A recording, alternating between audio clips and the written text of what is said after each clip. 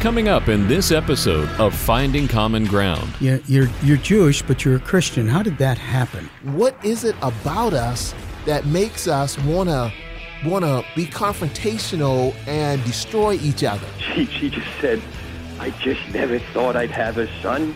And she was looking for the words, who was walking with Jesus.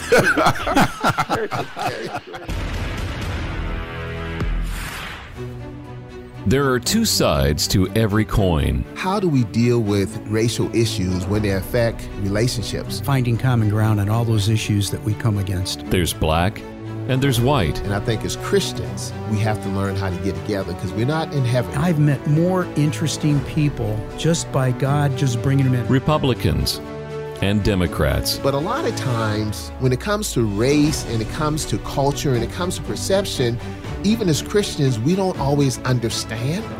We look at it through our lenses. There's Bill. I grew up in a suburb of Cleveland called Parma.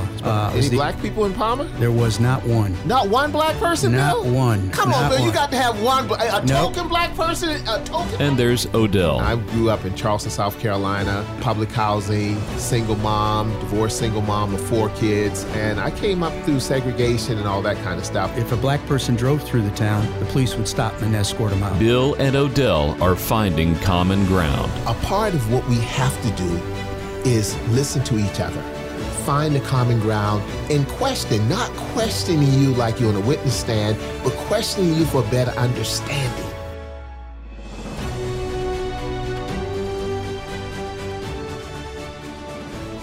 Dear Heavenly Father, we just thank you for the thunderstorm outside and the rain that you're providing.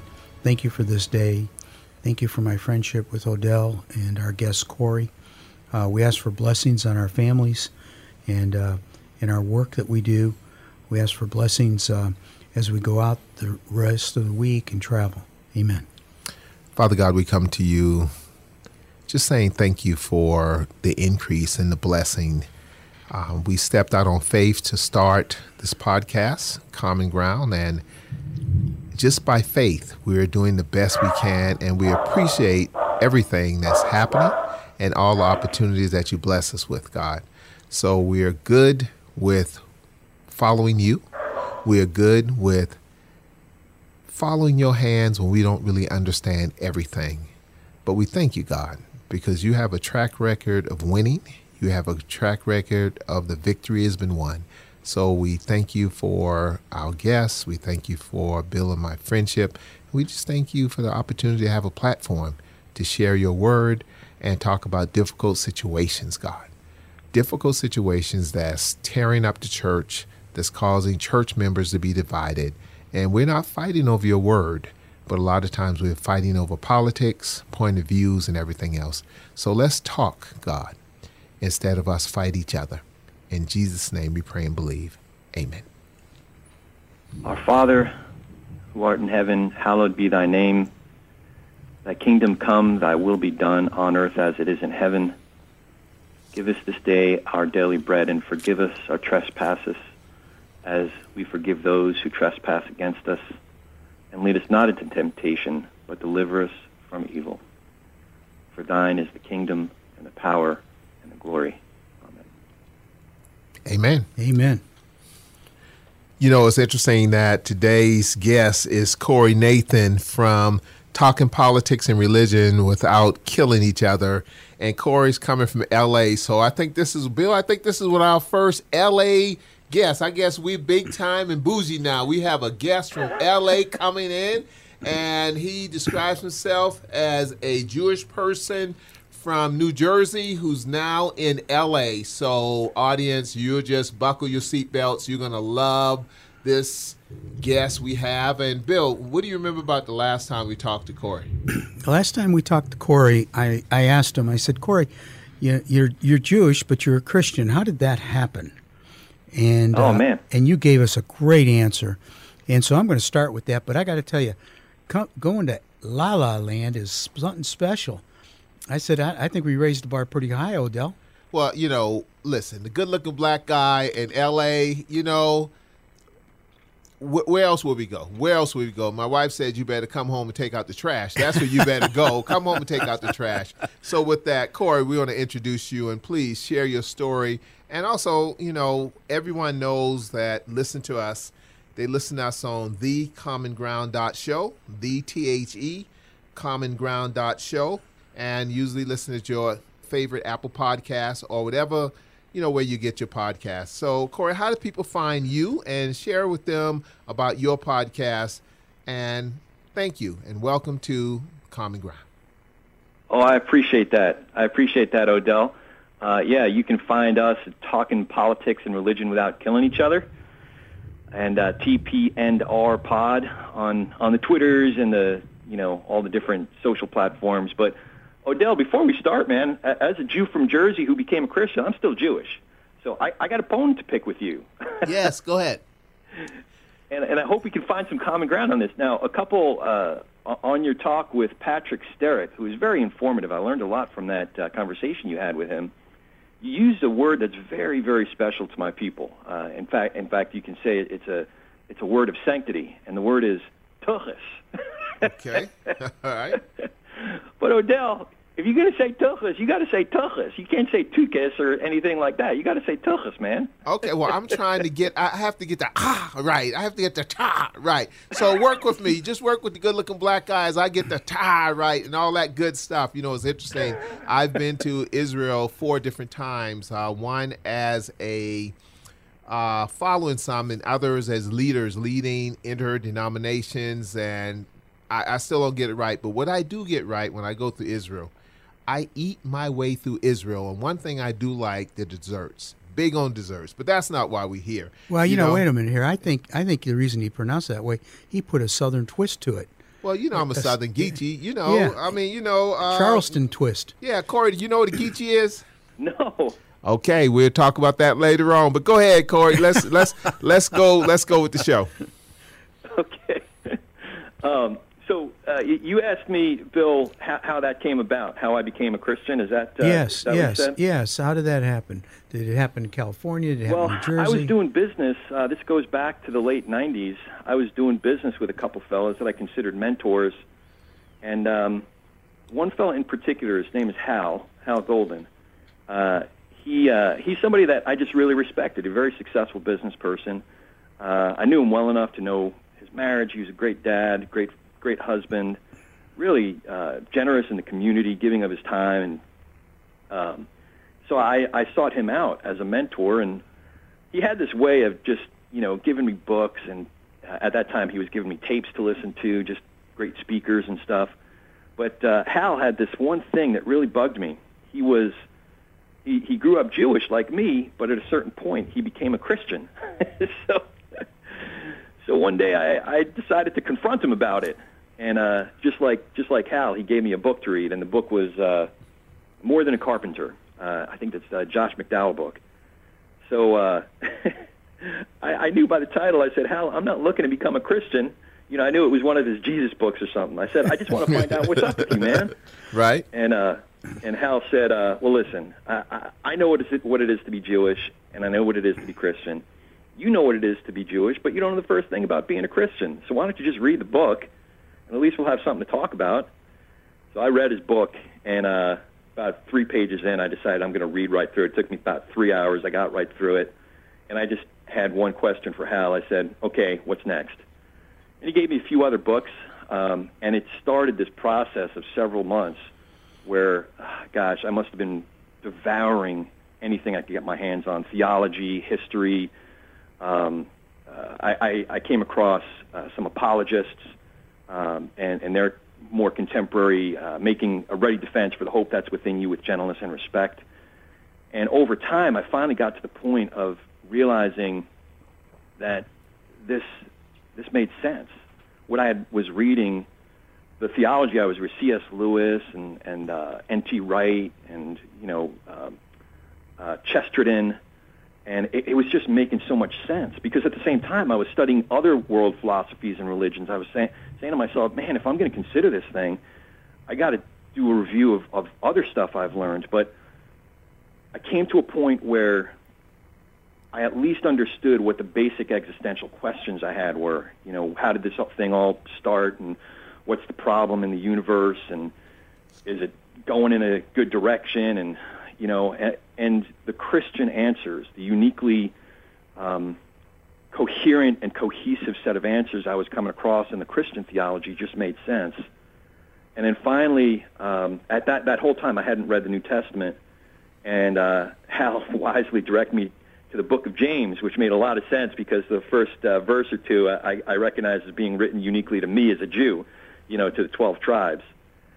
And then I just went to the beginning of the New Testament, started in Matthew, and I'm getting chills just thinking about it. About 5 chapters in, Jesus gives what I recognized as a Devar Torah, which is when you read from the Torah 3 times a week in Orthodox Judaism, the rabbi typically gives what's called a Devar Torah, like an explanation of what we had just read. So Jesus, starting in Matthew 5, was giving a Devar Torah, but it was the most brilliant Devar Torah I'd ever read or heard, and that's what pulled me in. As you fellows probably know, it was the Sermon on the Mount. So it's a pretty good... That's a pretty good one. Pretty great rabbi giving a pretty great Devar Torah, if you will. And once I got through, I read pretty much straight through to Revelation 22. And sorry about this, is a long story, but the last part of it is important.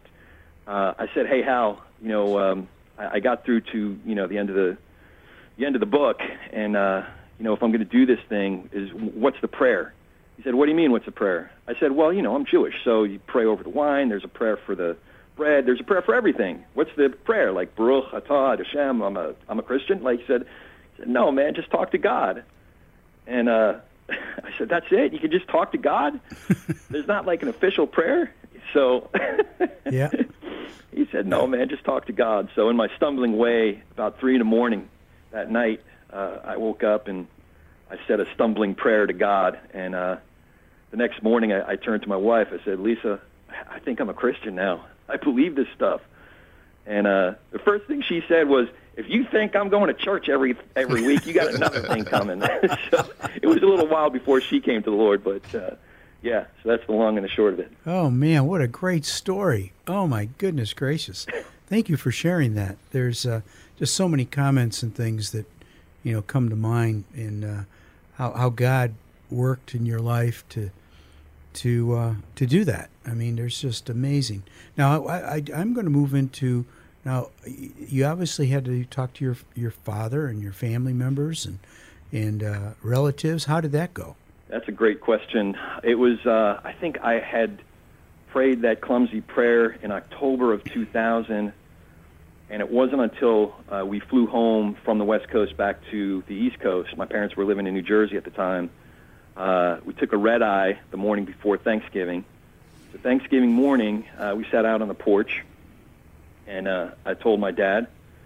And he took it very clinically, but it was about a 3-hour talk, and it was sort of the introduction to what was to come over the subsequent years. He wrote me, about a month later, he wrote me a 10-page, single-spaced letter spelling out all of the different reasons why I should not become a Christian. And he came at it from every angle, from a filial obligation to a philosophical, a political, a cultural, and of course a lot of Jewish guilt. Sure.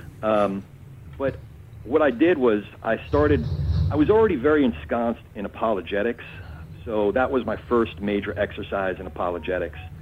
And I decided to answer him, one paragraph, if not one sentence at a time. And it began, for the better part of 3 years, we were writing back and forth and, recommending reading to each other. And, it was hard at first because he was considering the possibility of what's called sitting Shiva.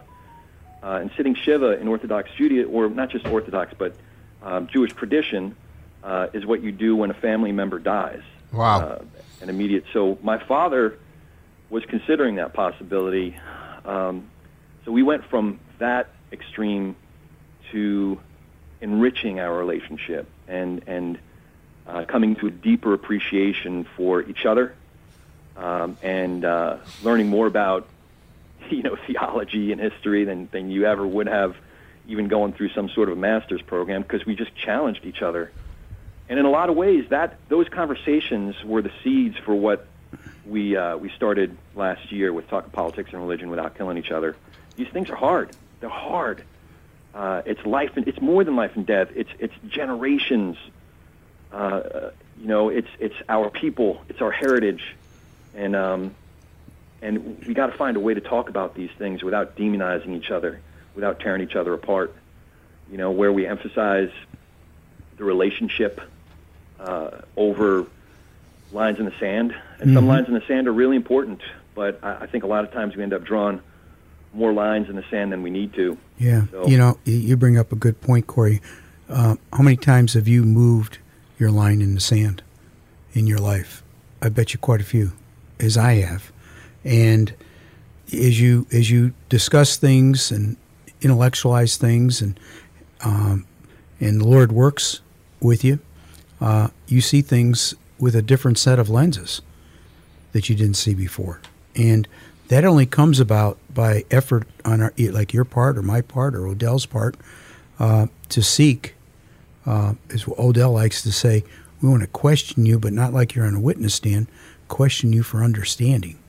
And that's what you were doing with you and your dad. You were trying to understand where each person was coming from, and you were up against lines in the sand such as tradition, history, family dynamics. I mean, there's a lot there to unpack.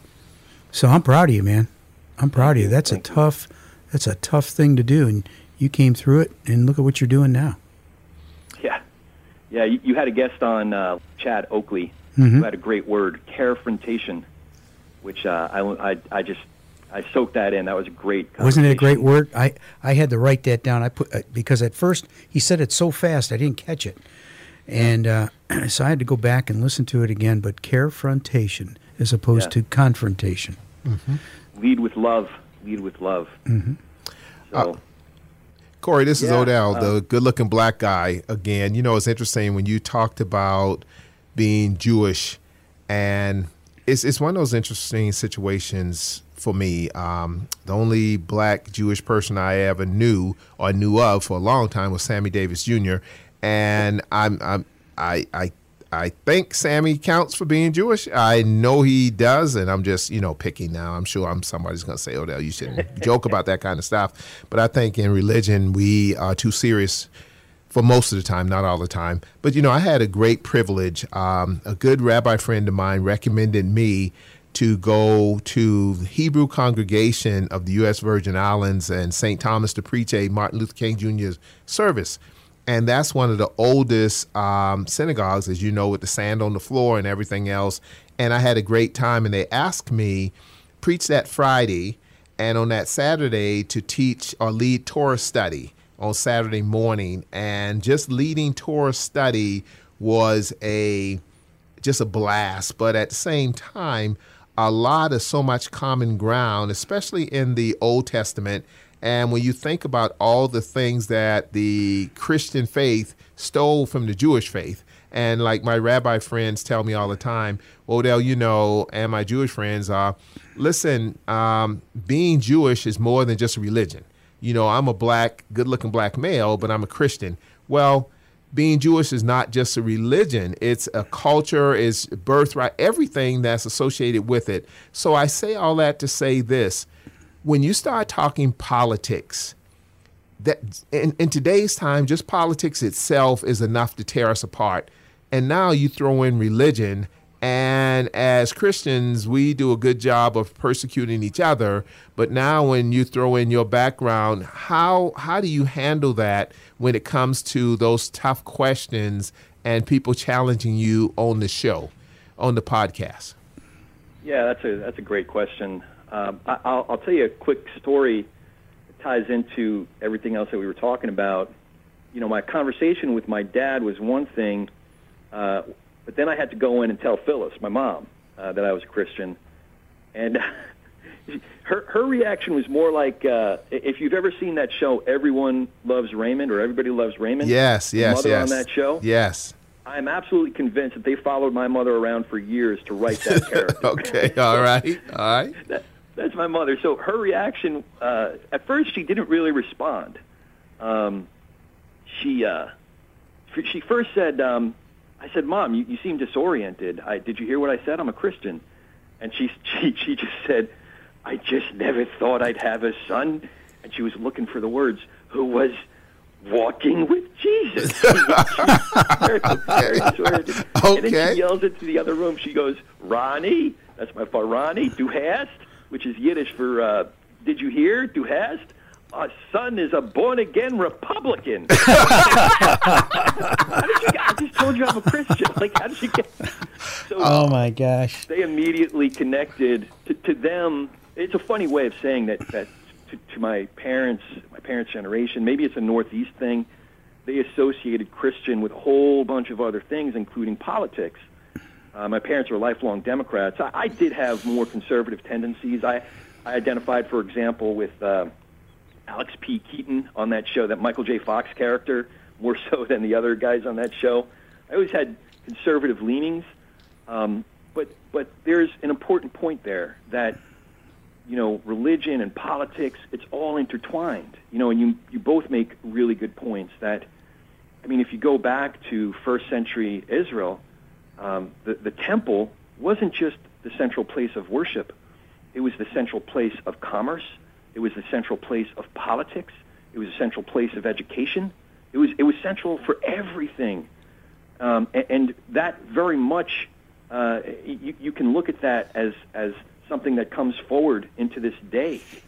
So, you know, the key is, again, I think, how do you unravel some of this stuff to be able to look at it with more of an objective eye? And if we can't do that, at the very least, to, as you said, start with love and start with the emphasis of the relationship, the importance of the relationship, over the transactional type of winning this point or something along those lines. So I don't know if that answers your question, Odell, but that's what came to mind. You did, and you painted a beautiful picture because our family, you know, I am a Democrat, a lifelong Democrat. I'm black.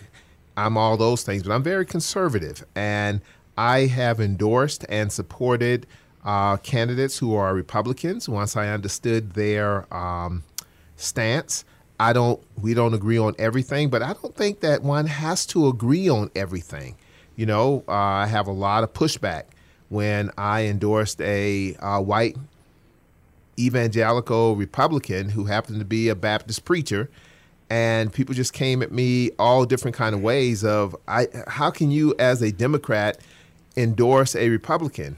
And my answer is this, and then I'll kick it over to Bill, is that I believe that the Democratic Party takes the black vote for granted and the Republican Party ignores the black vote. I believe that the black vote is caught between a political rock and a hard place. Now, those are my beliefs. That don't mean that I'm 100% right, but also I don't have to be 100% wrong. I think that when we challenge and push the boundaries, that makes it so much better, because I'm liable to vote Democrat, I'm liable to vote Republican, I'm liable to listen, and those, when I listen, if it makes a good argument and I understand it in my spirit, I'm good with that.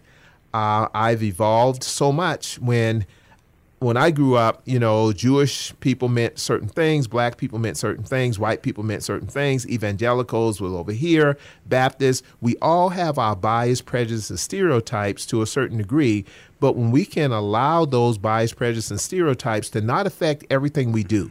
When everybody look at me and see a black guy, or look at Bill and see a white guy, or look at someone else and see a Hispanic guy, all our biases shouldn't come rushing in to say, well, we know what this guy's about because he's black, or is he white, or is he Jewish, or what have you. So I think as we continue to have common ground on conversations, that's where a lot of what we say is what people are thinking. And I think that's why our following is just really just taking off. But also now, when you think about this, talking politics and religion without killing each other, where did that come from? Without killing each other. Well, I realized over time that this is going back early when I became a Christian in the early 2000s, I realized that I didn't have many issues that I was really, really gonna die on a hill for. You know, my tendencies again tended to be more conservative or libertarian. You know, fiscal conservative, social libertarian.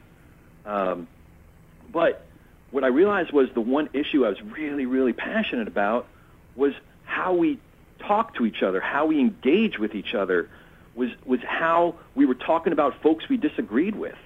You know, one thing that made me unpopular in the church I was going to at the time in 2008 was I was not a Sarah Palin fan. I'm a big John McCain fan, but I was not a Sarah Palin fan because she could not seem to talk about any Democratic individual or Democrats in general without mischaracterizing positions, overgeneralizations, and demonizations and vilifications. It just, that for a long time has been my most passionate issue. I want to find a way to talk to people that we disagree with on issues that may be very, very important to us.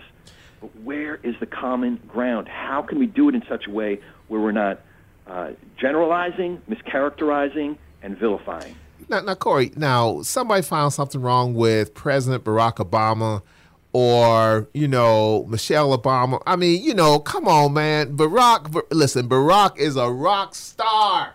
He's a rock star. Michelle is black as black needs to be. And someone found something wrong with that black family representing the United States of America?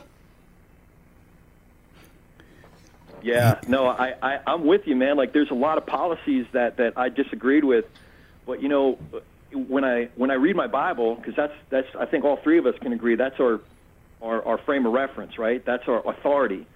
When I read my Bible and I look for what are virtues, you know, what does it look like to be a virtuous man or woman? I see a lot of those qualities that President Obama tried to manifest. You know, tried to embody in his, you know, in his engagement in the public, in how he related to his wife and his daughters, and I just really admired who he is at a character level to the degree that we saw it. You know, I'm sure we didn't get a glimpse into everything that happens in private, and that's the way it's supposed to be. But everything that I could glean from the way he conducted himself.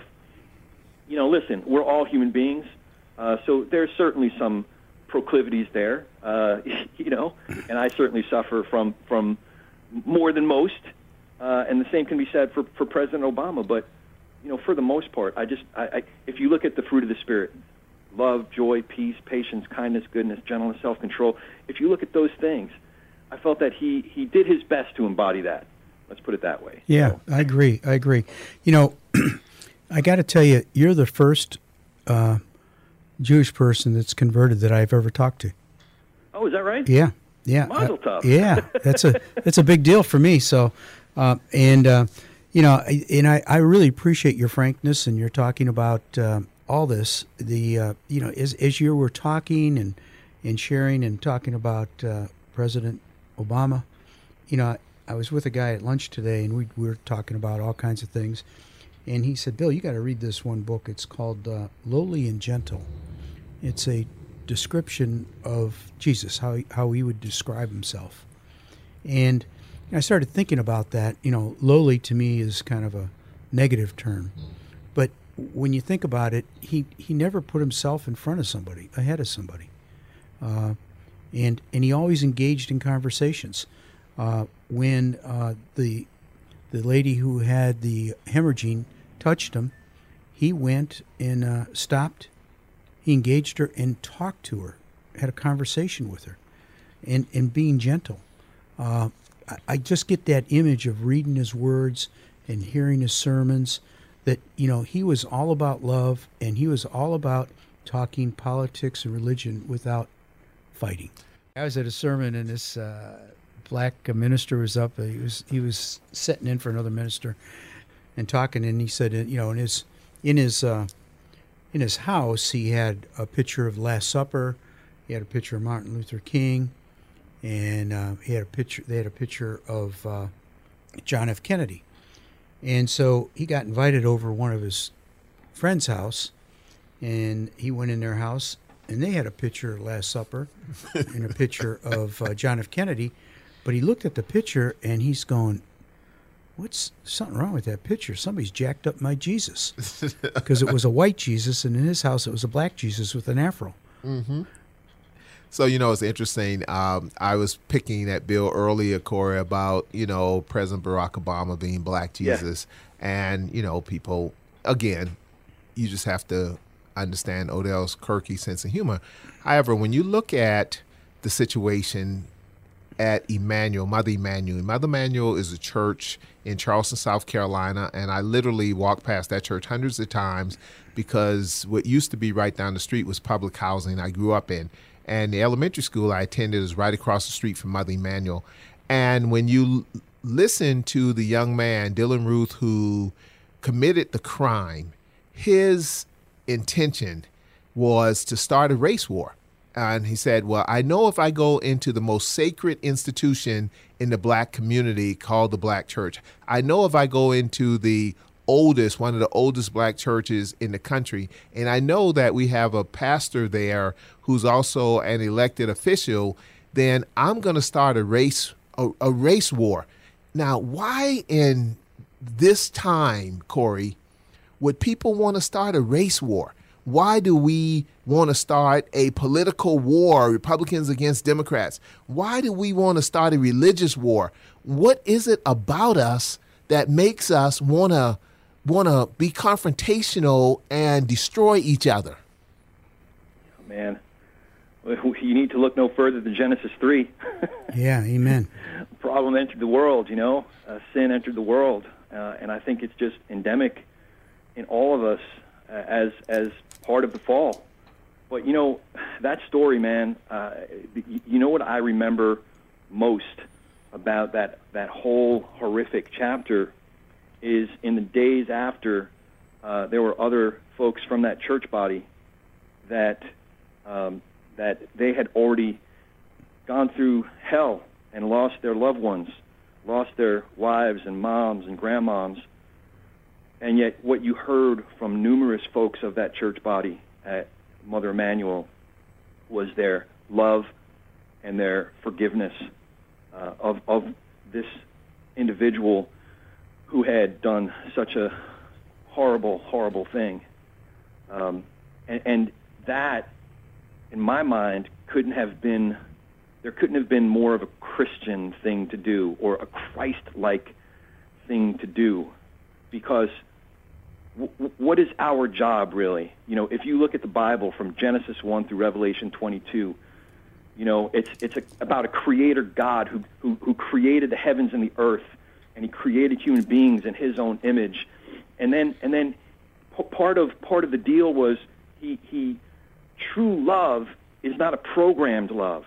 So he gave us as creatures the option to love and worship our creator God, right? But because of that free will, we indelibly fell. We're not God. We're just God. We just strive to be like God, but we're not. But what God also did was he already allowed us to be a part of that big redemption project, right? That's what we're going through now. He already implemented, redeeming his creation. Even before we fell, he knew how it was going to go. He knew that with free will, we're inevitably not going to make the perfect choice because we're not God, but he also programmed it so we could participate in the redemption program. The Bible, in a certain way, the story of the Bible is still being written, but we're in it, So when someone from Mother Emanuel just goes through this terrible, terrible tragedy and loses their loved ones, and they lead with, he is already forgiven, I already forgive him, as opposed to ramping up the hate, that's something that inspires us all and should serve as an example for us all. So that's what I take from that. As a white guy, this question is to you and Bill. As a white guy, what did you think about black people saying, you know what, we forgive you?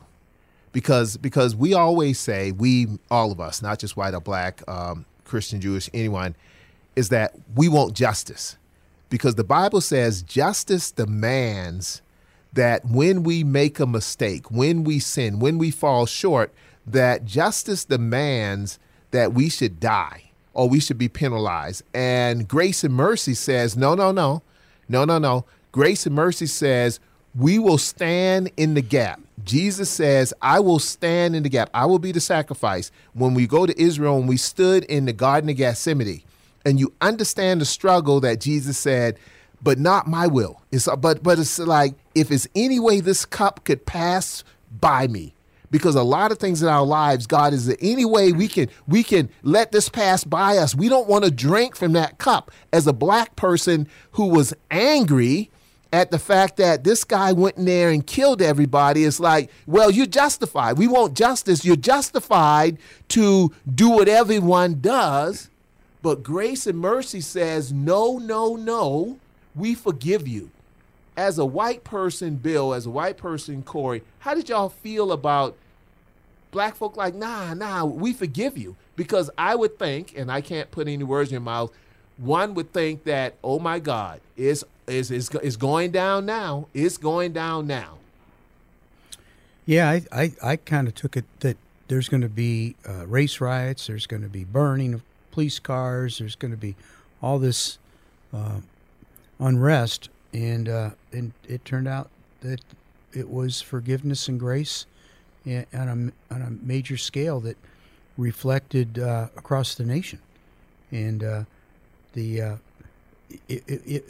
had to be supernatural to get to that level when you go through something that horrific. Corey, what do you think? Oh man, well, I don't know if I projected forward what would happen. I certainly didn't think of it in racial terms. I have to say, and this might sound really weird, but I don't identify. I learned something last year. I was being brought into diversity, equity, inclusion trainings in my industry, and a couple of them were very edifying. I learned a great deal, but a couple of them, I realized afterwards that I was being asked to assume an identity that I simply don't identify with. Because I think white has a connotation, at least to me, as what we used to think of as WASP, white Anglo-Saxon Protestant. But I'm only a generation removed from us being the outcasts. My family was very prominent in Eastern Europe and Russia, and they left. As my father and my grandmother used to say, the only thing that everybody in that area could agree on is everybody hated the Jews. Whether it was the Cossacks or the Tsarists or the Bolsheviks, they were warring with each other, but they all could agree on the common ground they found is they all hated the Jews. Wow. So that's very much a part of me. I realize that I don't identify, that you guys have handled really well and have delved deep into white privilege and what that all means. And I really appreciate, Bill, that distinction, that nuanced distinction that you made of white advantage. But even at that level, I just don't identify with that. I'm still aware of, we're white as long as we're not white enough. Until someone comes along that decides that I'm still Jewish enough to kick out and to harass and to if you're Jewish, you're not quite white enough, and that's repeated itself throughout history. So, yeah, I didn't answer your question head on, but that's what came to mind. But you sure did preach. And from a Baptist preacher's perspective, I'm ready to pass the plate, because I'm telling you, I've heard and I've been told by friends of mine, so I should have known better. They said, Odell, I'm not white, I'm Jewish. And on the same lines of what you stated. And nobody don't think about that. Nobody don't think about that. So thank you so much for bringing that correction to me and enlightening me to always be aware. And thank you. Just thank you. Corey, we're getting ready to close this up. And we always like to ask our guests, where have they found common ground? And if you've got something you could share with us, that would be lovely. It's surprising that this should be surprising, but I found common ground with my son 2 days ago. But it's on a very contentious issue. So 4 out of 5 of us got vaccinated. Jackie boy, he's the older of our 2 boys. He's the middle child, so we have a daughter and 2 sons. Jackie boy has not been vaccinated. He's 18, so he's a young man, and he is entitled to make his own decisions. And it's been a contentious issue for us. So I let it lie for a while because I'm vaccinated, and I'll have to make my decisions, and for me, and I'd like to have some influence, but I finally decided to bring it up to him. And the only decision I made in advance was I am not going to judge him. I'm not going to try to guilt him into anything. I want to, my whole objective was to understand better.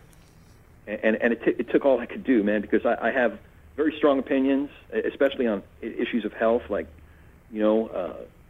I don't want him to take risks when the risk that you're taking could be life and death, and I've lost a few friends. So it was very hard for me to restrain myself. But I did come away with understanding better what his point of view is.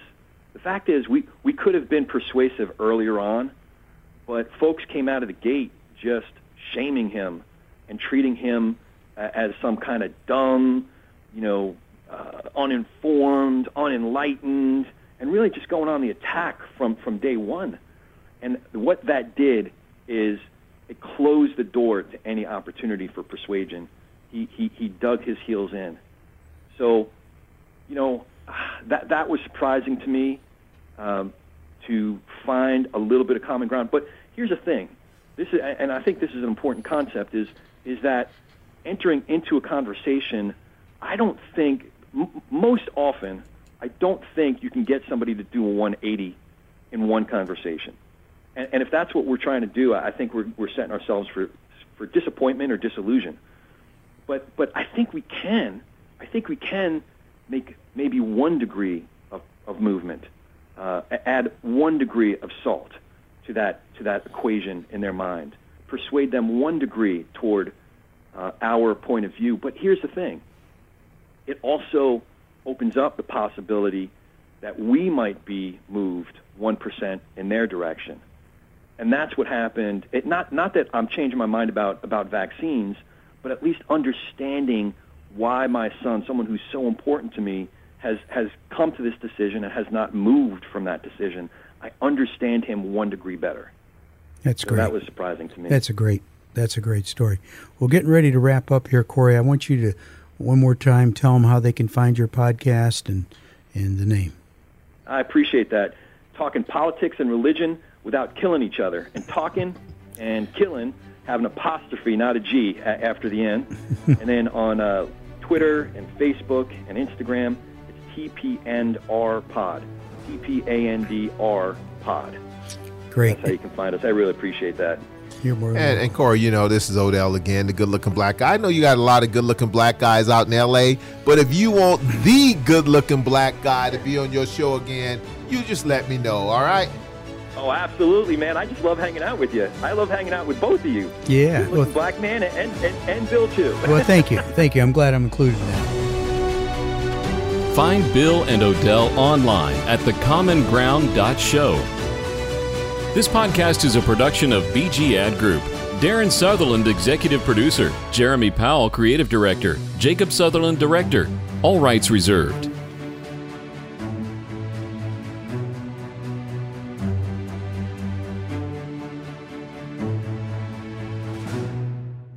Whether you're a big, medium, or small business, managing and growing the bottom line is important. Focus CFO brings the experience and financial acumen of a Fortune 100 Chief Financial Officer to your company at a fraction of the cost. P&L help, internal reporting processes, or any business transitions or events. Focus CFO will help you and your team have a CFO in your company's back pocket. Focus CFO. Learn more at focuscfo.com.